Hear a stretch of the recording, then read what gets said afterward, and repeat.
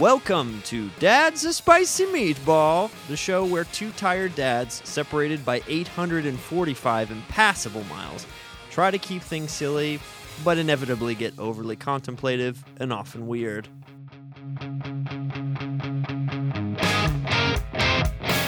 Hey! Welcome, everybody, to another episode of Dad's a Spicy Meatball. I am Scott Drockelman. I am one of your dad hosts. I have been a dad now for 4 years. Believe it or not, I've been a dad for 4 whole years. Congratulations. It's been a real blur. You know, I'm alive still. It's quite a feat. There were times I didn't know. And it's all easy from here, basically. The whole rest of it. That's what I've heard. That's what I've heard is just a cakewalk. That's kind of the hurdle you have to clear. And then after that, it's just smooth sailing. So I'm excited to talk to you all because I'm on the backside of the mountain. I'm just rolling on in to the lodge, and I'm just gonna relax down by that fire with a little bit of hot cocoa. And you know who I'd love to have that hot cocoa with is my co-host, Mr. Hey. Oh, that's my introduction. Corey Green. I'm excited to be here. Gosh, I'm excited. That white noise you were probably hearing during the introduction was me having the baby monitor way too close to my microphone. So that's a good start. We're off to a good, strong start. It's just very authentic. People will, a lot of people don't realize that this is all kind of fake. We were looking for an angle to get in on this. And so neither of us are actually dads. But in order to appear so, there's been episodes where we have a crying kid. You're going to hear some monitor noise. And right as we're talking, there's a beeping noise. There's my dishwasher going off. God dang it. Oh, real life. We're just bringing you into our homes. We're just with open arms, bringing you right on into our homes, and just giving you a nice sample, dishwasher a nice siren slice of lice. Dishwasher siren has ceased. I'm back. He's back. Let this be a lesson to you. When my wife leaves the house, even for a run, things just go to complete and utter shit. Even when the kids are asleep and there's nothing happening, I still can't maintain anything. So anyway, Scott, how are you? It's good to see you. It's good to see you as well, you old sandbagger. What does that actually mean? I don't know what that means. A sandbagger. I mean, I think I know the definite. It's like somebody who's wow. How do I say this without repeating sandbagging? It's someone with a bag of sand. It's like old guys, how their balls just like hang really low. Right, it's like a sandbagger. Right. Isn't it somebody that's just how like I meant it. intentionally doesn't try? Yeah. Isn't that the definition of a sandbagger? But I don't know what the like. But I've heard it in the context also of like sandbagging someone is like tricking them into like I might say you're thinking of teabagging. that's important too. But no, like it would be like if I was actually a world-class surfer and I was like, Core, come out with us this weekend. You'll be fine. It's actually not that big. And I was tricking you. And then when you got out there, you realized it was huge and that you actually couldn't hang, but I just talked you into it at some point. I feel like that also means sandbagging. I think you're correct. However, the one I think the difference is, I think it's when you're like concealing your own abilities, not downplaying like what you're facing. Like, because I remember sandbagging in relation to like golf. So similar thing, sports oriented. Right. But it's like when somebody has like a certain handicap, because the players usually kind of use their handicap to level out. Don't ask me any questions. That's the extent to my knowledge. Nope. Keep going. And so when somebody like conceals their handicap or pretends that they're like a 15 or 20 handicap, so that when you guys play and they're really a scratch golfer, they kick the shit out of you and steal your money. Got it. Or like pool. We think it's like a hustler, right? It's kind of like a hustler mentality. Is it so? Like, do you think it? So let's really bore them to death. Yeah, let's go deep. Well, it originated in 1639 when John Smith Williamson. See, I made it more interesting. I added a Williamson on You the didn't end. say Smith. You didn't end Didn't it say Smith. Smith. Williamson. It's hyphenated Williamson. too, actually. It was one of the earliest hyphenated names. He took his second wife's name. Absolutely. Kept his name the first time. Second wife wanted a little bit of a change. Wanted to switch things up. But no, do you think it just came from like, did someone actually, let's say it was like a foot race and they tied some sandbags to them and they were like, no, this is how fast I am. And they're like, okay. That's interesting. And then they cut them loose when it was actually time to put the money on the table. Oh, I think that's how it went down. That's interesting. I do think it's some sort of like weighing you down intentionally thing. Is it a hot air balloon thing? Here I was thinking you couldn't fly at all, and you just moved those sandbags, and you took off like a balloon. Holy smokes! You sly little dog. Holy smokes! I think that's our next hobby that we get in together. Is we just do hot air ballooning around the world. My buddy and I, he lives in Louisville. I live here. We went in halvesies on a hot air balloon. It's been the best investment. So it's the transporting it that's difficult, but it's a really, really fun thing. We've really enjoyed it. So we fly it actually back and forth. So it is several weeks every time. But that's great. He just does it on his weeks, and then when it's his turn on his, you get it. But it's The mistake we made was the first time I drove to him, and then we flew to my house, and then we didn't have a way for him to get home. Right. No car. That's a real problem. How do I get my car back? It's a big question. So then we just started. He took the balloon to me. I took the balloon. We both took the balloon back to his house. And then we had the same problem. I didn't have a way to get home. So we're having a real hard time figuring out how do we. It's kind of one of those math problems where there's a train coming from Yuma and there's a train coming from Tucson, and one's at 65 miles an hour. It's sort of one of those types of scenarios that you got to really solve. Sometimes so it's fun for that way. Yeah, you fly down here, stay with my kids for a week. I fly up there, stay with your kids for a week. It's a whole thing. We haven't really gotten good at like spending time together, but it's like we're in the same place at different times. It's kind of like this thing that we do. Each of our separate families just kind of tell stories about us. Oh, you just missed it. Last week, he was up to some hijinks. Corey was up there on the roof. He had the ladder out. He was clearing out those sweet gum balls. And, one thing led to another. And he split his darn pants right up there on the roof for everybody to see. He was just cheeks flapping in the breeze, And but anyway, it's probably about time for you to get back in that hot air balloon and head on back home. Well, I'm doing something just about as exciting as that. Give it to me. I was kind of I think the like origin of this where I started was kind of revisiting some teenage memories maybe, and I was thinking about things that I really liked back then. And so one thing led to another, and you're looking at the owner of some size 13 rollerblades that are gonna get some major action out on these streets. I skate is life is the way I feel about things now. I need to get some stickers, I guess. Probably you need some neon something or other, some neon shorts with the sliders underneath. Ooh, that sounds nice. Nice. Now, did you grab a fanny pack? That's next. I can't buy it all at once. I'm not made of money. Fair enough. Is it okay? I have pretty substantial chest hair. Is it all right for me to rollerblade shirtless still? Is that an opportunity that's available to me? I think you must. In order to complete the dad, and that's the other thing. You think I'm going to get any heat out there on the streets because it's not what it once was. You know what I mean? Like, what's my reception going to be like? Dude, I don't even know this, but blading, Actually, I don't know if it's skating or rollerblading, but it's making a little comeback here. Oh wow, look at me. It's I'm having right. a bit of a renaissance. Oh, wow.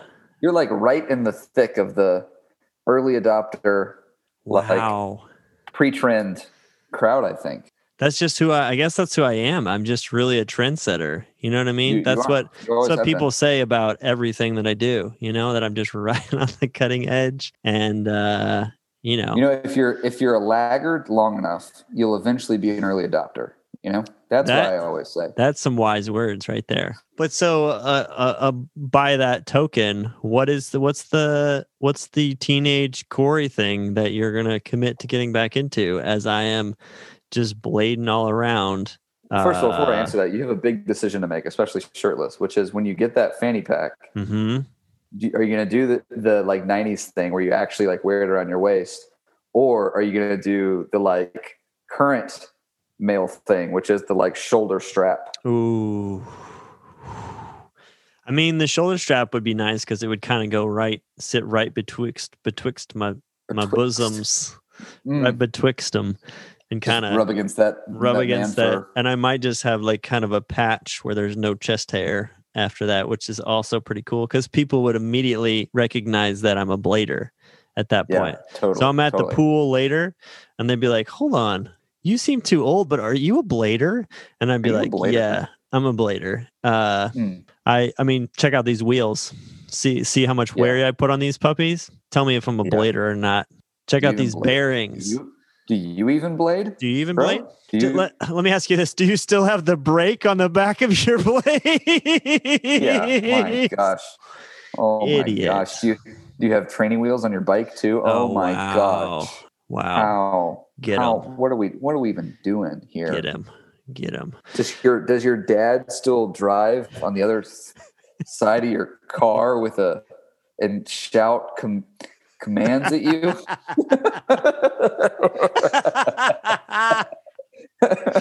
Get him.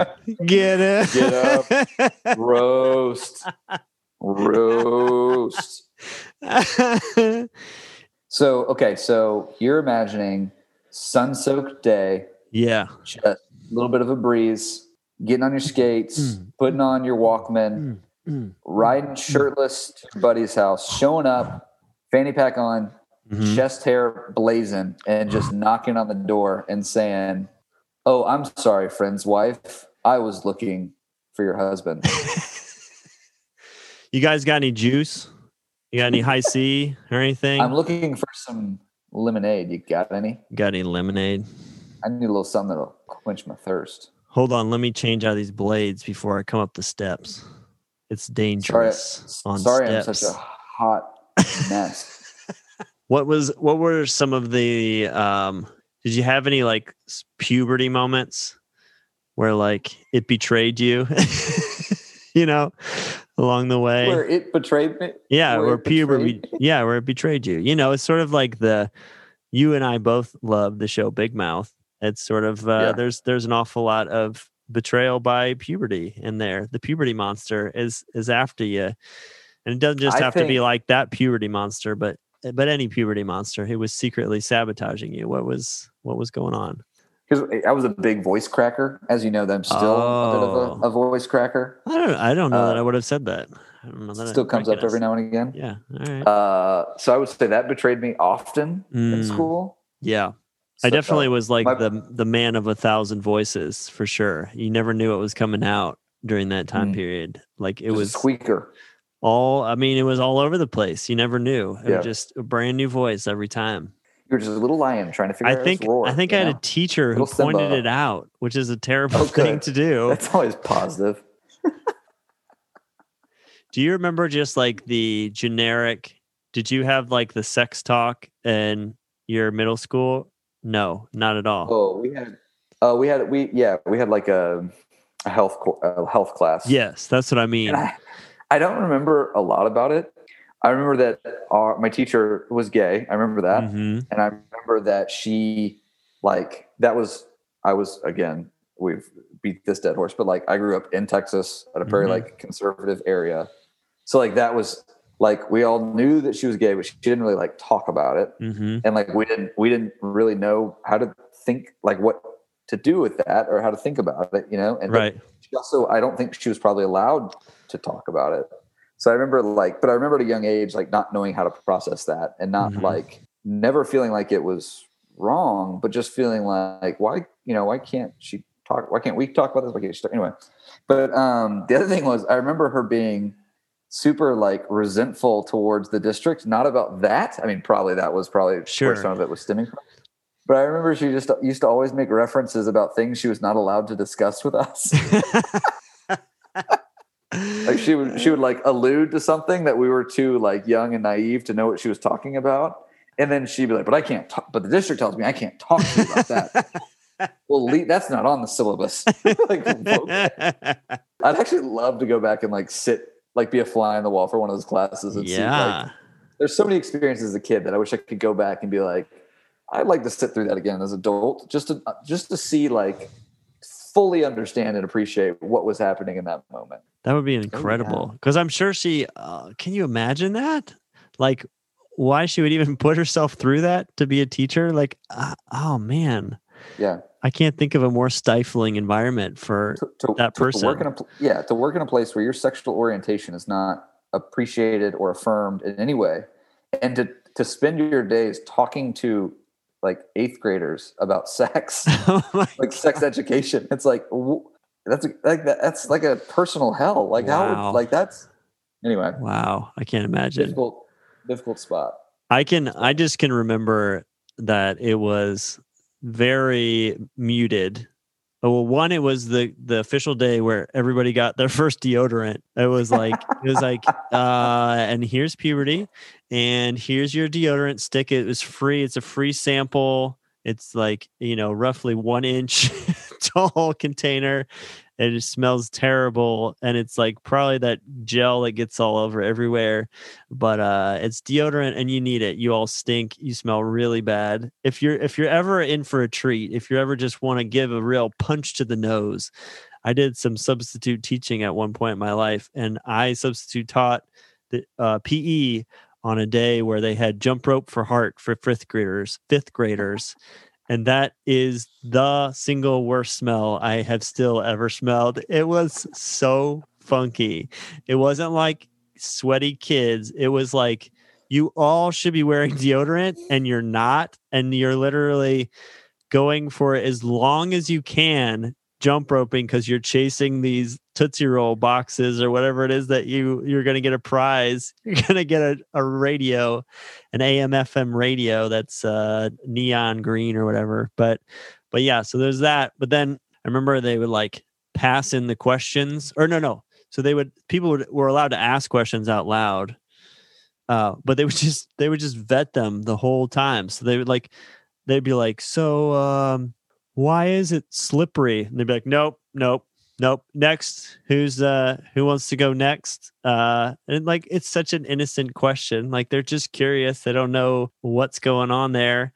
Clearly, they're a little earlier on the spectrum than yours truly. But I have it so vivid in my memory of all these questions that no one was allowed to ask, and they were such like. Why would you not just tell the kid these things? It wasn't even like encouraging them in any way or could be construed as that. It just was like, I'm curious. I don't know what's going on. I don't have any resources. I don't have the internet at this time.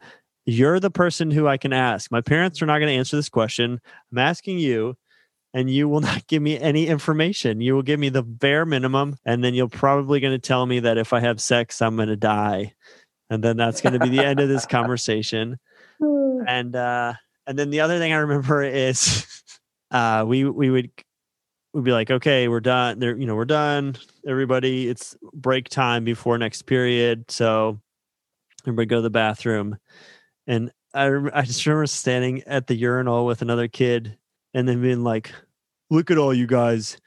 You're peeing off your boners.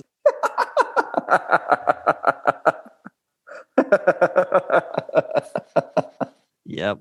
That was I also wonder, like, again, going back to the point of like going back as an adult, like how much did they explain that just went straight over our heads? Yeah. And therefore we don't remember it. But the other thing is, like, when you got a class of like 20 to 30 kids and you tell them something one time because it's that awkward day on your syllabus that you have to like do that talk and play that video, and then it's done. That's like the only time you discuss it. Yep. It's like, there's a lot of lingering questions here. I didn't get that the first time. It's like, it took me 6 weeks to get my ABCs, and you showed me a diagram of a penis, and I'm never going to see it again. And yet it's going to haunt my memory. Like,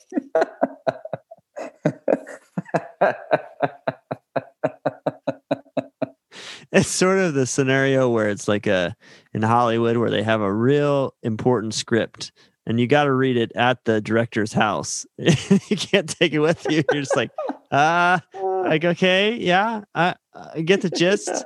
There were shapes. It was shapes. There was a thing. Okay, I guess that's all I need to know. You set me up for success.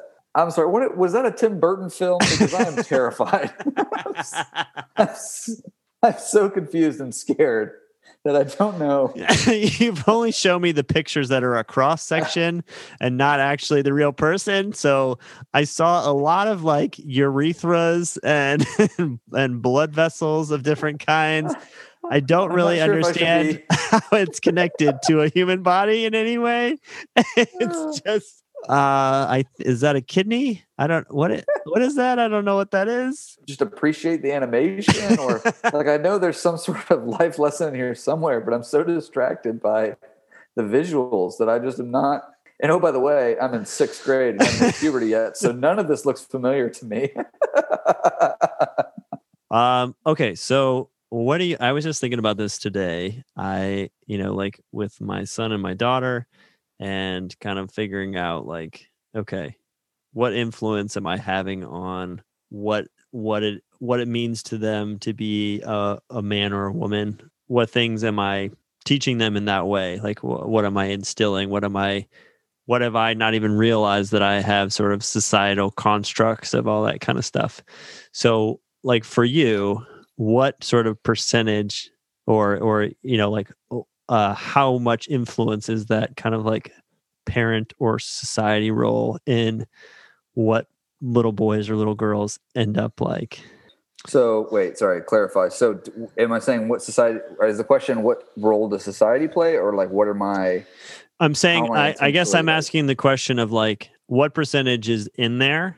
Like that's just programmed in at some point. And again, I know you can go all kinds of ways with how fluid gender is and all that kind of stuff, but like, yeah, how much is programmed in like when the day they're born, and how much is like societal or family or whatever that is influencing what they are in terms of like gender roles, like sexual orientation, all that stuff? Any of it. Just, I mean, like what it means to be a man or a woman, what it means to be a little boy or a little girl, however you want to define that. Look, you joked about it. I have no business talking about this, but I can relate my own experience, which is I think culture plays a huge role. I think parents play a huge role.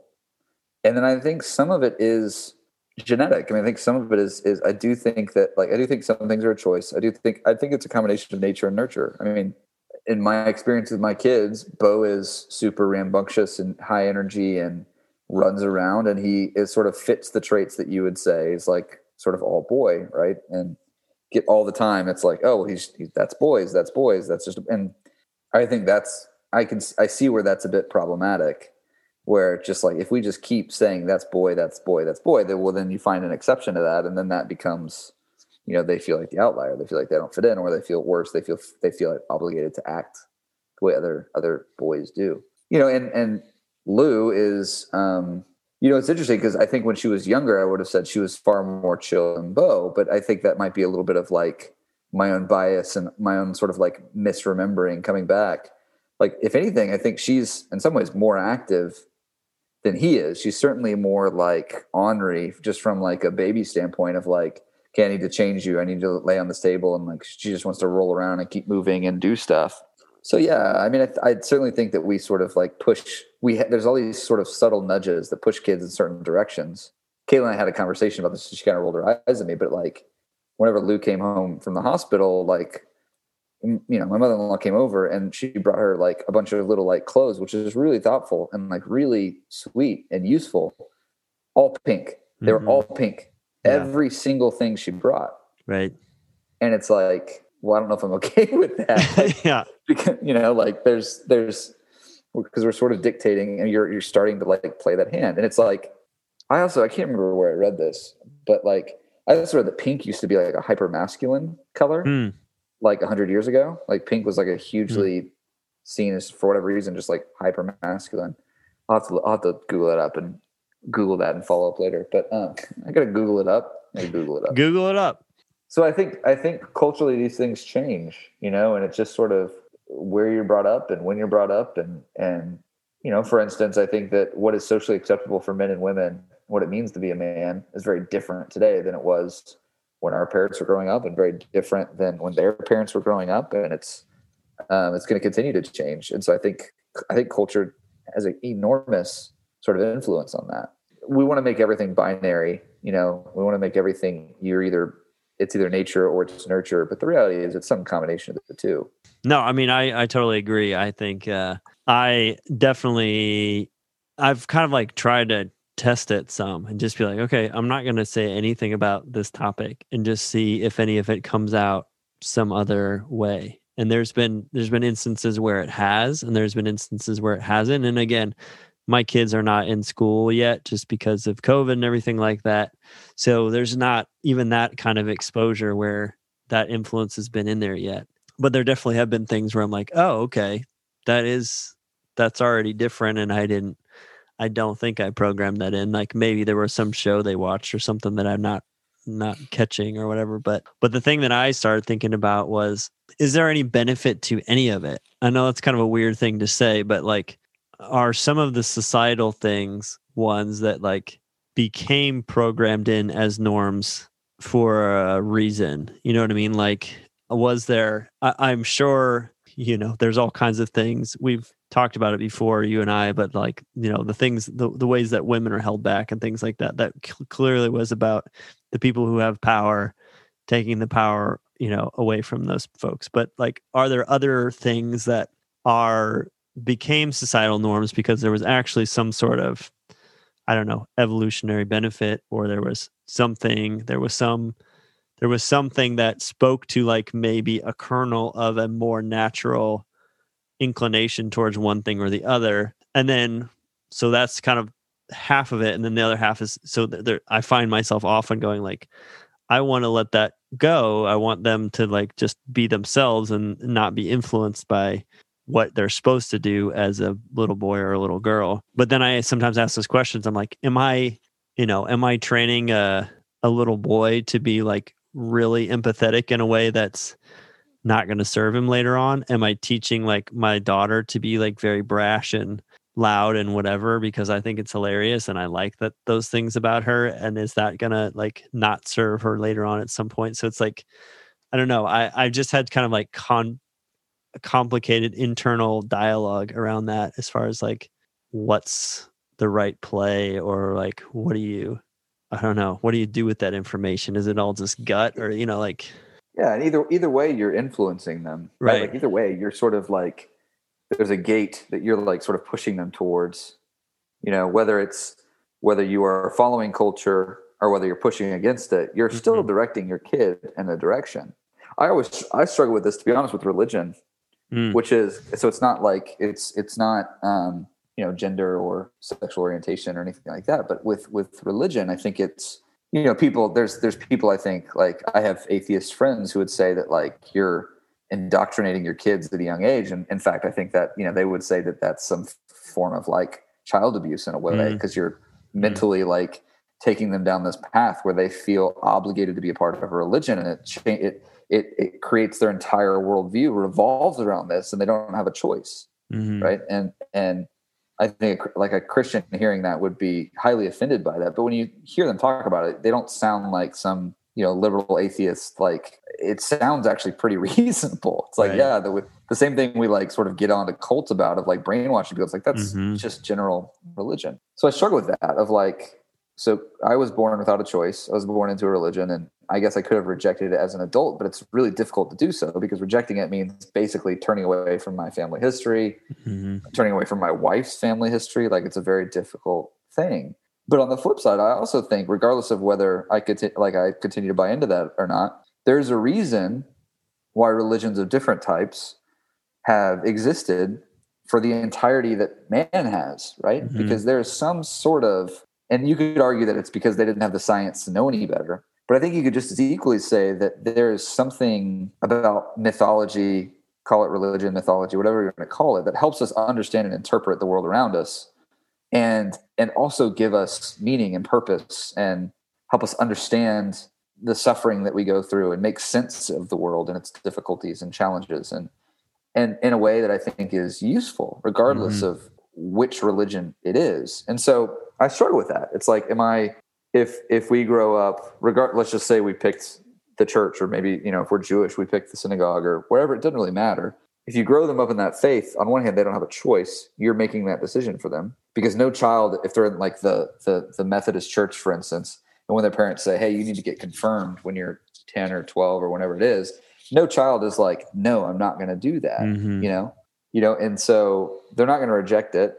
But on the other end, if I just chose like atheism and just said, hey, I'm not going to bring my kids up, or agnosticism and just said, hey, I'm going to bring my kids up, just letting them believe whatever they want, well, then you're not creating any sort of foundation for them to make sense of the world. And science, as much as I believe science to be a real thing, doesn't answer those questions, right? It doesn't answer the why, that, it tries to get at the how, but it doesn't answer those sort of deep lying, like, existential questions. And so anyway, that was a long-winded rant, but I struggle with that too. It's like, I think that we need foundations, right? We need history. We need tradition, right? Yeah, I've had that same thought too, where I was like, because I've thought it through for myself and tried to, I haven't really gone down that road really in any way. I've kind of had a non-decision type of path for that up until this point. And I'm like, they're young. It doesn't really matter anyway.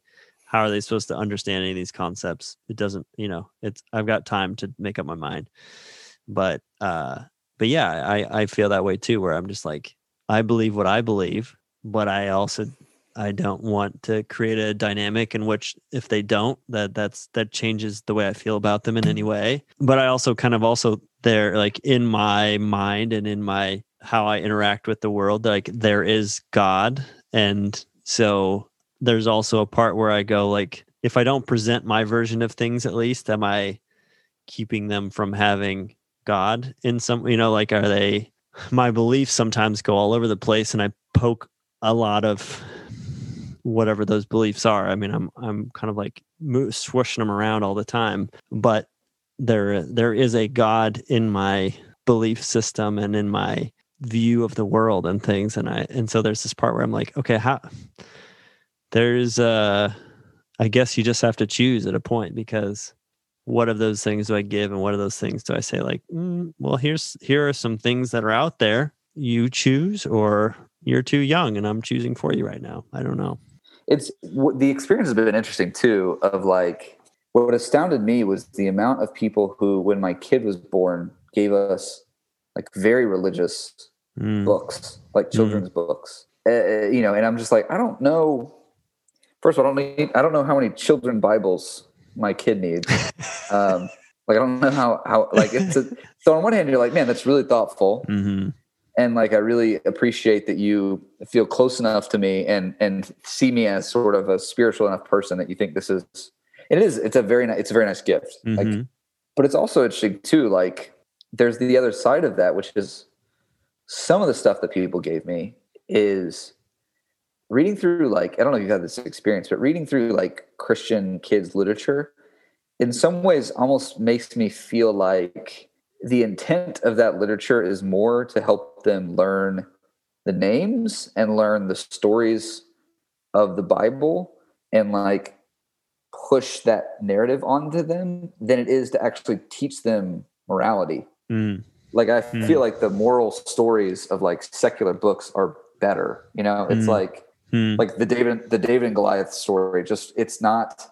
Yeah, what are you supposed to take away from that? It's not really about bravery. It's about this impossible thing that God allowed this kid to do, and no kid is going to be able to process that. Of like, I'm tiny and could never slay a giant, but with the mighty power of God, I can. Right. It's like, meanwhile, you have like, John Klassen. I don't know if it's Clausen or Klassen. I think it's Klassen. But like, he has this really simple, he's, I don't know if you've read any of his stuff, but his stuff's great. He has one called, my favorite children's book of Bows is We Found a Hat. And it's by John Klassen. And it's literally the story of two turtles who they're walking in like the desert, which, gets me because it's sort of West Texas vibes or New Mexico vibes. And they come upon a hat. And the whole thing is like, there's two of us and there's only one hat and they both want it. And they go to sleep and one of the turtles goes to sleep and one of the turtles thinks about sneaking away and grabbing the hat, and then eventually decides like, it's better off for neither of us to have the hat than for one of us to have it, That's a super complicated notion of like brotherhood and like, looking out for each other and just mutual respect. Some would call it communism or socialism. Sure. But that pinko stuff that you're pulling. That's a really complicated theory, but it's so beautiful and like simply told that like Bo is like I remember as a 1.5-year-old, I can remember him being like, just kind of getting that like they can't both have hats, so neither of them have a hat. And you're like, anyway, it's like, that's fucking beautiful. Yeah. Not like God through his mighty act and grace let you kill this giant baddie. I think it's about time that we made our way over the crock pot. It's smelling real nice tonight. Let me tell you, smelling. I've been smelling it all day. I've been in the house. It's been torturing me. I lifted the lid. I wasn't quite done yet. It's done. It's ready. It's ready to go. So we've got one here from a listener, Michael from Wisconsin. It's kind of a long one, so stay with me because I'm going to read it as he wrote it because I do think it's important to kind of keep that. So, how do you adjust the new schedule of being a dad? I feel like every minute is a rush and there's never any time left in the day. Waking up, morning workout, rushing to finish before it's time to get the baby up and dressed and hand it off to my wife so I can rush through the shower in time to take her to daycare, then work all day. And when the day is done, trying to feed her some solids after my wife picks her up, bath time, bottle, book, bed, dinner for my wife, and then my own bedtime. Do you adjust to the schedule or what do you do about it? I know that is the realest question maybe that we've had so far. Michael's speaking my language. Yeah. I mean, he's nailed it. He has put it right there for you in beautiful painted imagery for us. What do you do with that? Like, how do you adjust? Do you adjust? This is kind of like I've talked about my maybe before with you, my why rich people are a jerk at restaurants theory, which is that they have traded time for money so many times, right? They've like given their mental, physical health, their hours, their time with their family, whatever they've given away to get all this money. And so then when they finally have that hour window where they're at a nice fancy restaurant and it doesn't go perfectly, they just lose it. And it's because they've given all the rest of their time away. So they have to cram perfection into like a tiny little chunk. So is it that, like, I mean, is it just that you have to be satisfied with an hour of getting as much in as of what you want as possible? Is it that you just suck it up for a few years? Like what do we do, Corey? What do we do with this? First of all, I like your theory. I would probably argue that just think they're better than everybody else. That's true too. That's very fair. But I do think philosophically that's a really interesting thought, and there's probably some truth to that. The other way to think about it is that they have made so much money that they are constantly outsourcing their responsibilities. So they're so used to not having to do anything that therefore when somebody screws up that thing that they have not been responsible for doing in years, there's never empathy because they haven't done that thing in forever. They just expect it to be done for them. And so it's blame instead of anyway. So I think between the two, I think I think we're on it. I think I battled that a lot. I think early on, I think I still battle it some. I think it's this fight to, for me, it's like every time I start working out, because I always just start sometime, I always get really like, I always think about it as like, well, there's going to be some sort of end to this. Like, so I keep telling myself like, oh yeah, I can do it today because, like eventually there will be some end in sight, which is why I've never like picked up a workout routine, because I've never just accepted the fact that it's like, this is a part of my life and this is the way it's going to be going forward. And so I think early on, like parenthood, fatherhood just feels like that. It's like, this is not the new normal. This is just like a temporary thing. Like, and I think it's easy to do that early on because the kids in their infant stages have such like sort of 2 week spans where it's like, okay, well, we're not sleeping at all. Okay, well, now we're through that. We're sleeping a little bit. Then there's regression. It's like, but we'll get through that. There's some sort of like progression, and it's all sort of based on like sleep. And then I think you fight it for a long time. And at some point you just realize like, no, like this is my life now, like this is what it is. And like, there are very few moments that are my own, and there are very few, like, I have very little control over my schedule. It just revolves around the kids' needs and wants, and everything changes depending on if your kids' needs and wants and your needs and wants change. So I think part of it is just like acceptance, and honestly, just trying to like knock that shit out so that you have more time for yourself. Yeah. Because I think that was my other mistake, by the way. Sorry, one more thing is that like, I had a phase. I think in some ways I'm like just getting through it, and maybe I'm still in it to a degree, where like I have a little bit of apathy. So I've accepted the fact that that's my life now, but I don't like it. And so I sort of like, it's like, I don't want to do that right this second. I can put it off for 5 minutes. So I can put it off till after we do that thing. And by doing that, you're just elongating the whole thing. And it's just like, then it really takes over your life. Like my wife is just brilliant about like, just knock stuff out. And so it maximizes the time that she has. Now, sometimes she has to commit that to work, or sometimes she's able to use it for her own leisure.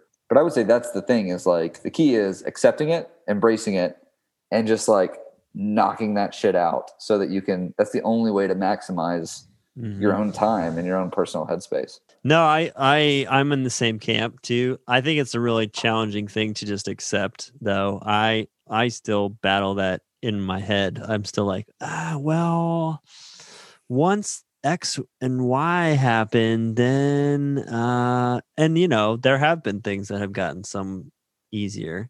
But I think it's the sort of the thing, like I remember hearing about I think it was a comedian or something talking about that. They were just talking about how focused they got with things once they had kids, like as far as, and I think it's just out of necessity of just being like, there's no time. Like get after it. Like I am not a planner by nature, but I can tell you that like when I hit my leisure time, I always have a very intricate plan of what I'm going to do with that amount of time. And it's usually too many things, or it's overly ambitious, or whatever it is. And I don't like that. Like I already buck against how much structure there has to be in life. Like I like improvisation. I like to be able to be spontaneous, and like as life goes on, the more I feel like, okay, well, if I want to do anything that I want, it requires a lot more planning. And I can't just assume that that's going to be the way things are going to be. Like even to the point where little things, like I used to have in my trunk of my car, like everything. I just had like a trunk full of stuff, because I would go, I just want to be able to fly by the seat of my pants. And if somebody's like, you want to do this thing, I've got what I need to do that, even like extra clothes and whatever. And I was going through it the other day, and I was like, I don't need any of this stuff in here. I have not left the house in so long and not known exactly the activity I was going to go do, what I needed, what everybody else needed, how much time we actually had to do it because of getting back for this meal or this thing or this nap or this whatever. I'm like, what pipe dream do I think that I'm just out there cruising around, and then an opportunity jumps up and now I can take advantage of it. So it's definitely a challenge for me where I buck against that. I don't like all that structure. And at the same time, even with having a lot less time, there have been certain things that I have gotten way more accomplished than I ever would have before kids, because I had to be that focused and that kind of dialed in whatever it was that I was doing, if I was ever going to have a chance of doing it. So I think that there's like, I have like dreams of just like free time flowing in, where I can do with it whatever I want.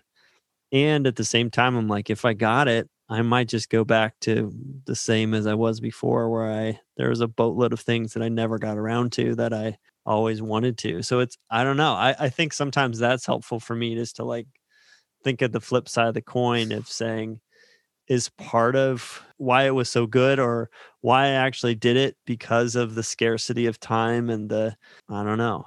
It's something that I kind of kick around sometimes. Well, the only thing I would maybe counterpoint you a little bit, or at least give you some credit for, is I think you being super proactive about structuring that time is actually, I think it's actually really beneficial, because I think your sort of rub, which is I'm not as spontaneous as I once was. I think it's a slightly different challenge. I think the reality is, like, we don't have the time or the ability to be spontaneous because we have 3 other people for each of us that are like requiring our time. And it's like, even if I had the time to be spontaneous, like, I'd be throwing that on my partner, and that's not fair to them. Right. But the structuring thing, I feel like I'm on the other side of the pendulum, where I was so unstructured. It's like, I can't even think about myself because I just have to get through this. And so what ends up happening is that little time that you have, you just end up like vegging out, or just doing the thing that's convenient, or like it's like pleasurable at the time. So that may just be like sinking into the couch, or it may be, it's rarely productive, right? It's just like, what is the easiest outlet, mind-numbing thing that I can do that's not being responsible for a child in that moment? And that's where, like, I felt like I would have like months at a time where I would just like lose myself, because it's like I'm either doing stuff for the kids or I'm vegging out. There's no part of my life where I'm actively taking control of like, who am I? What do I want to be about? Even if it's only for 15 minutes at a time, what am I doing that stimulates me? And I think that you can get lost in that pretty quickly and pretty easily. And so I actually think that you structuring time is hugely productive in that. So yeah, all that to say is, Michael, we don't have an answer for you, but we can empathize, and maybe just finding those little pockets you can carve away for yourself might make things a little easier. And in the meantime, we're with you, and we're feeling it too. And you're not alone. You're not alone. Totally. Embrace it. It's what I would encourage, if you've got somewhere between 40 and 50 minutes of spare time, and you want to hang out with a couple of dads who are going through it too. I mean, it's not going to be mindless, unstructured time. It's not. You're going to get a lot of enrichment out of that. That's what a lot of people say. I'm going to say, pull it together. Go ask your boss for a raise. Right. First of all. One. Go pull together a few extra $1,000. Get yourself a night nurse. Get yourself a nanny. Yep. And just have some free time. Let somebody else raise your kids. And I think that's the solution. That's wise. That's really wise. I miss that. You're going to become a real jerk at restaurants. Yes. But you're going to enjoy your free time, and you're going to have plenty of it. Let me tell you, that boat's not going to sail itself. I'll just say that. That's right. And what an epic silhouette that you can cast as you're in the harbor going away from your children who are screaming your name, but you're there and the sun's setting and the water's looking nice, and you look epic out there on your boat, man. It'll be cool. Yeah. It'll be real cool. Hey, I will say this could be horrendous advice. This could be horrendous advice. Oh boy. But I feel strongly about this. Oh boy. Don't pour yourself into your job. Yeah. Like, if that's your outlet, man, find there's nothing else. Good. There's nothing good that's going to come out of that. If your outlet from your kids is your job. Yep. Like, I just don't think, you could do well. You could have success. You might, but like, eventually there's going to be some sort of sacrifice one way or the other, because the people at your job don't care. Right. They don't care about your kids or your family. Like, they're just, so at some point you're going to start sacrificing. Anyway, I'll stop. But I would just say, No. don't pour yourself into that. Find something else. I'm going to give that a secondary stamp right there. And that's got the official approval from both of the meatballs. That is the meatball stamp that you wanted and that you needed. Done and dusted is what I'd say. Done and dusted. By the way, I feel like just in case somebody I work with is listening to this, I would say, do your job and do it well.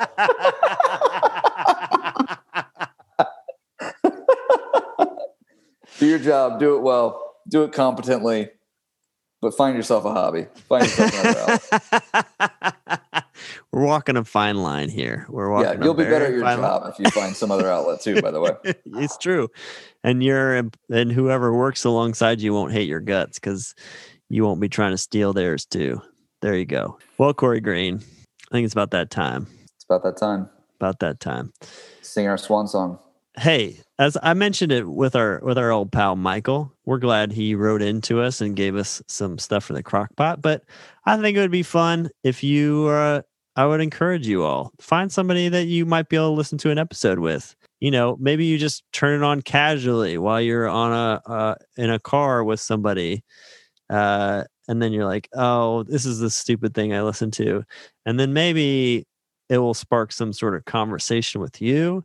Maybe a friendship will flourish. You might have untold riches after that. You might, anything could happen basically at that point. So whether it's maybe you share it with a pal, or maybe you do one better. I know that's tough in this COVID world, but if you have the opportunity to listen together, it might, you might find that you got a buddy who's thinking some of the same stuff that you are. So that's my little ask this week. Yeah. If you got a buddy that's thinking about having kids and you think it's a bad idea for them to do so, have them listen to this podcast. They'll probably think twice about it. Especially if they've listened to all the episodes. Let me just tell you, it is quite a grim picture we're painting here. It is. It's a long road. It's a long road. It's a toughie. It's a real tough one. But yeah, we'd love it. We'd love it if you could do that. Or send us a question.